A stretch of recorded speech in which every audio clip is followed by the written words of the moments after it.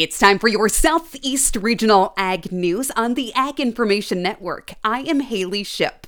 Good news for the folks who have been working to grow the U.S. Cotton Trust Protocol. Started in 2020, the protocol's vision is to set a new standard in sustainable cotton production where full transparency is a reality and continuous improvement of our environmental footprint is the central goal.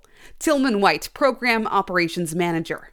We are pleased to share that the Trust Protocol recently announced that the total planted cotton acres enrolled in the program increased by 25% compared to 2022. This means that for the 2023 crop year, the number of enrolled planted cotton acres in the program reached 1.6 million acres.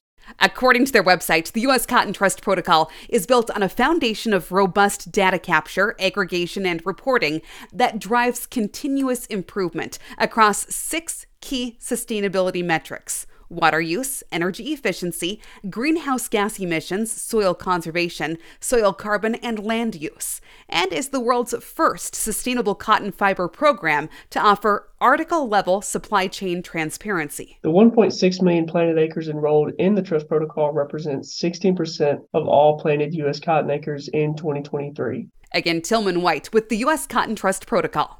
This has been your Southeast Regional Ag Report